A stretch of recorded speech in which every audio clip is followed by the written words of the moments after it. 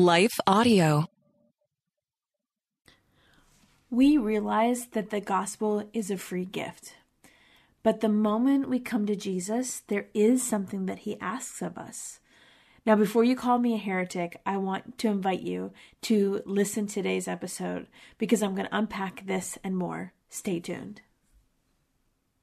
Hey friends, welcome to the Hearing Jesus podcast. Do you sometimes doubt if you're truly hearing God's voice or if it's really your own? And how do you know the difference? Do you ever struggle to feel confident in your relationship with God and what he says in his word? Do you sometimes feel stagnant or like maybe you hit a wall in your spiritual life? Hey, I'm your host, Rachel Grohl, missionary, author, pastor, and life coach, and I have been there. I too was doubting God's voice in my own life.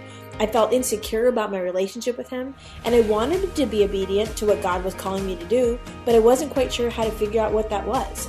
I felt like I was wasting time trying to figure it out, and I just wanted a way to understand his will for my life. The answer for me was found in the pages of the scriptures as I learned how to understand what they were actually saying.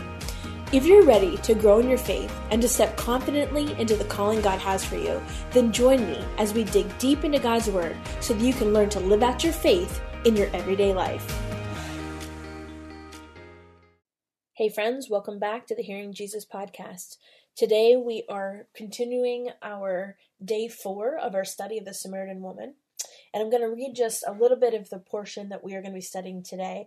Again, we are in John chapter 4, verses 1 through 42 is our entire text, but we're going to just focus in on the first couple of verses.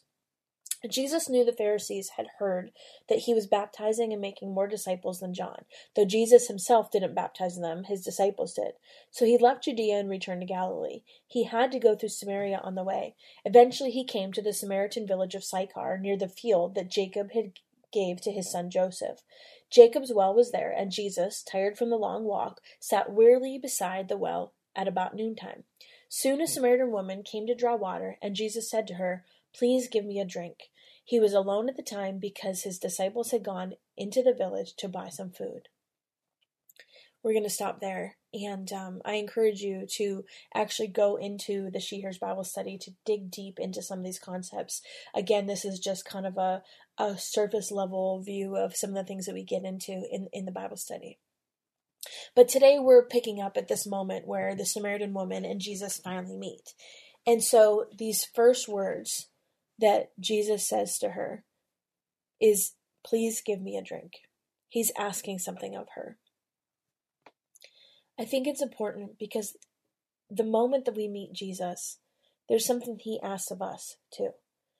And so don't miss this part. This isn't like Jesus is some bossy guy demanding something from a servant girl. That is not the picture that this is portraying. And don't think I'm a heretic. I know that salvation from Jesus is a free gift. But in order to receive that gift, we have to give him what we're holding on to. And so our hands, whenever we receive anything from somebody, our hands need to be empty in order to take something. And so how does she respond? She immediately responds with an argument. She says back to him, "But you don't have a rope or a bucket." And I know on this side of things, it's easy to think that she's just being foolish, but we do the same exact thing.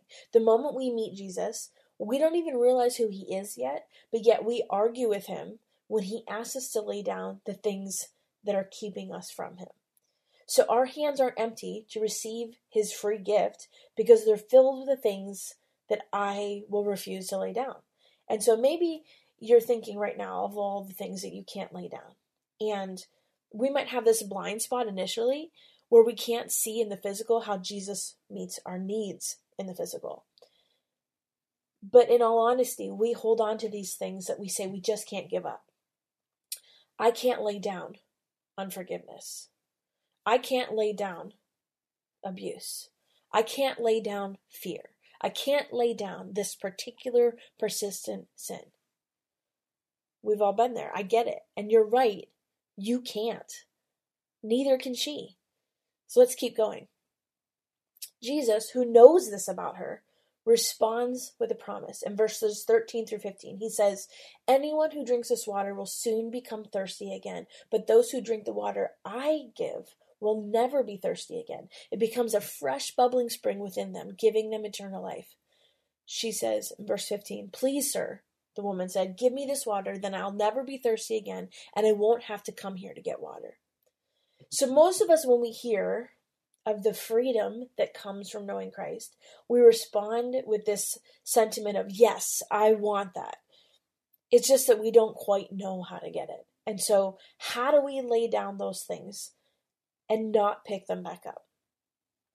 Keep reading. In verse 16, Jesus says, go and get your husband, Jesus told her. I don't have a husband, the woman replied.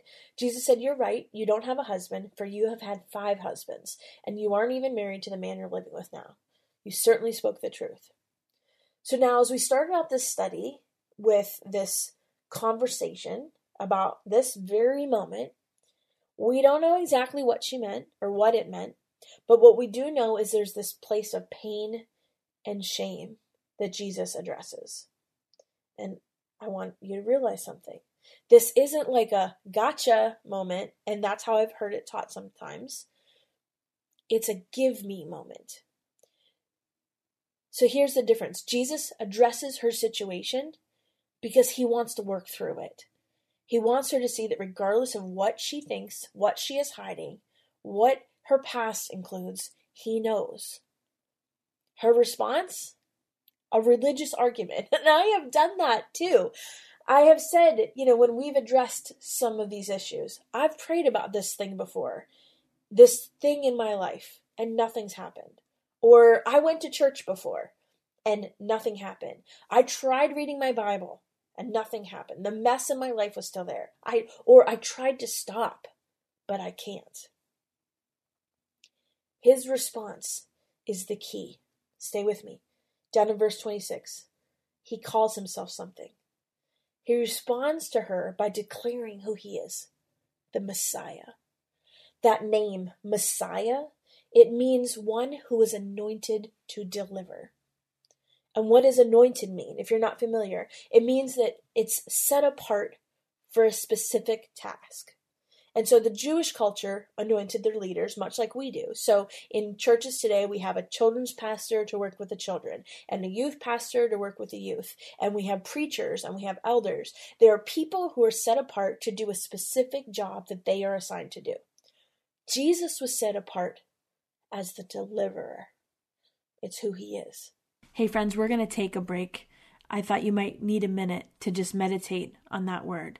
When we come back, we'll finish up this episode about the unforgiveness and the abuse and the fear and the sin and all the other things that we can't lay down, and how Jesus has come to snatch them away from us. Stay tuned.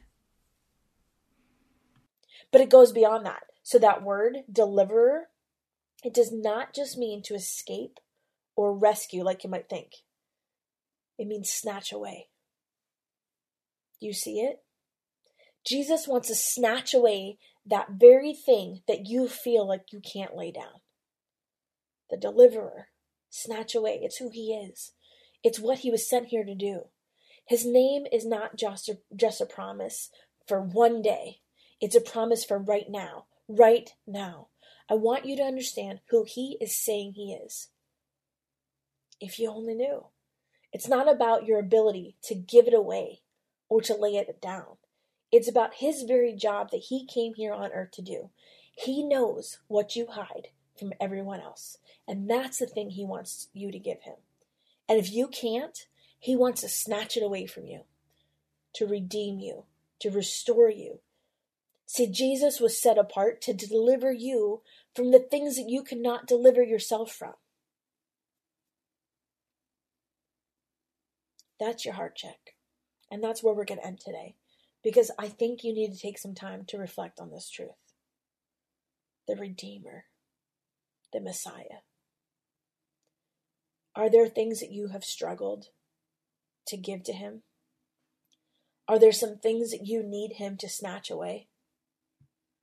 I know that I'm asking you to go into this place of vulnerability. Because that's where we have to go in order to get freedom. And I want you to have freedom. And the truth is, he already knows what it is. He already knows. Lord God, thank you that even in the moments where we cannot admit the things to ourselves that we struggle with, that you already know. And not only do you already know, you still love us. And not only do you still love us, you came to us. And not only did you come to us, but you were anointed and appointed to snatch away the very thing we can't lay down. The unforgiveness, the abuse, the persistent sin, whatever it is. God, snatch it away. Snatch it away, because we've tried. There's so many things that we've tried, whether it was going to church or reading a Bible study or even accountability. The things that we hide from everyone else. God, snatch it away. Lord, we thank you for who you are and what you want to do in our lives. In Jesus' name, amen. I know you've been frustrated with being confident in how to tell the difference between hearing from God and wondering if it's your own voice. Listen, I know. I've been there myself. That's why I wrote the Bible study, She Hears, Learning to Listen to Jesus. This is a 6-week study that takes you through the book of John, looking at 6 women in the life of Jesus. It also teaches the color method of Bible study, which helps you to learn how to really understand the scriptures.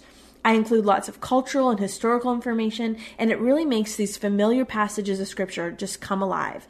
This is a great study to do on your own, to do with some girlfriends, or even some teenage girls, and it will help you really gain the confidence in how to hear from the Lord and set you up with some tools that will stay with you long after the study is over. You can find that on my resources page at shehears.org, where there are also some really good resources to help you in your spiritual growth. I pray that they are a blessing for you. I want to take just a second to thank the team at Life Audio for their partnership with us on the podcast. If you go to lifeaudio.com, you'll find dozens of other faith-centered podcasts in their network. They've got shows about prayer, Bible study, parenting, and more.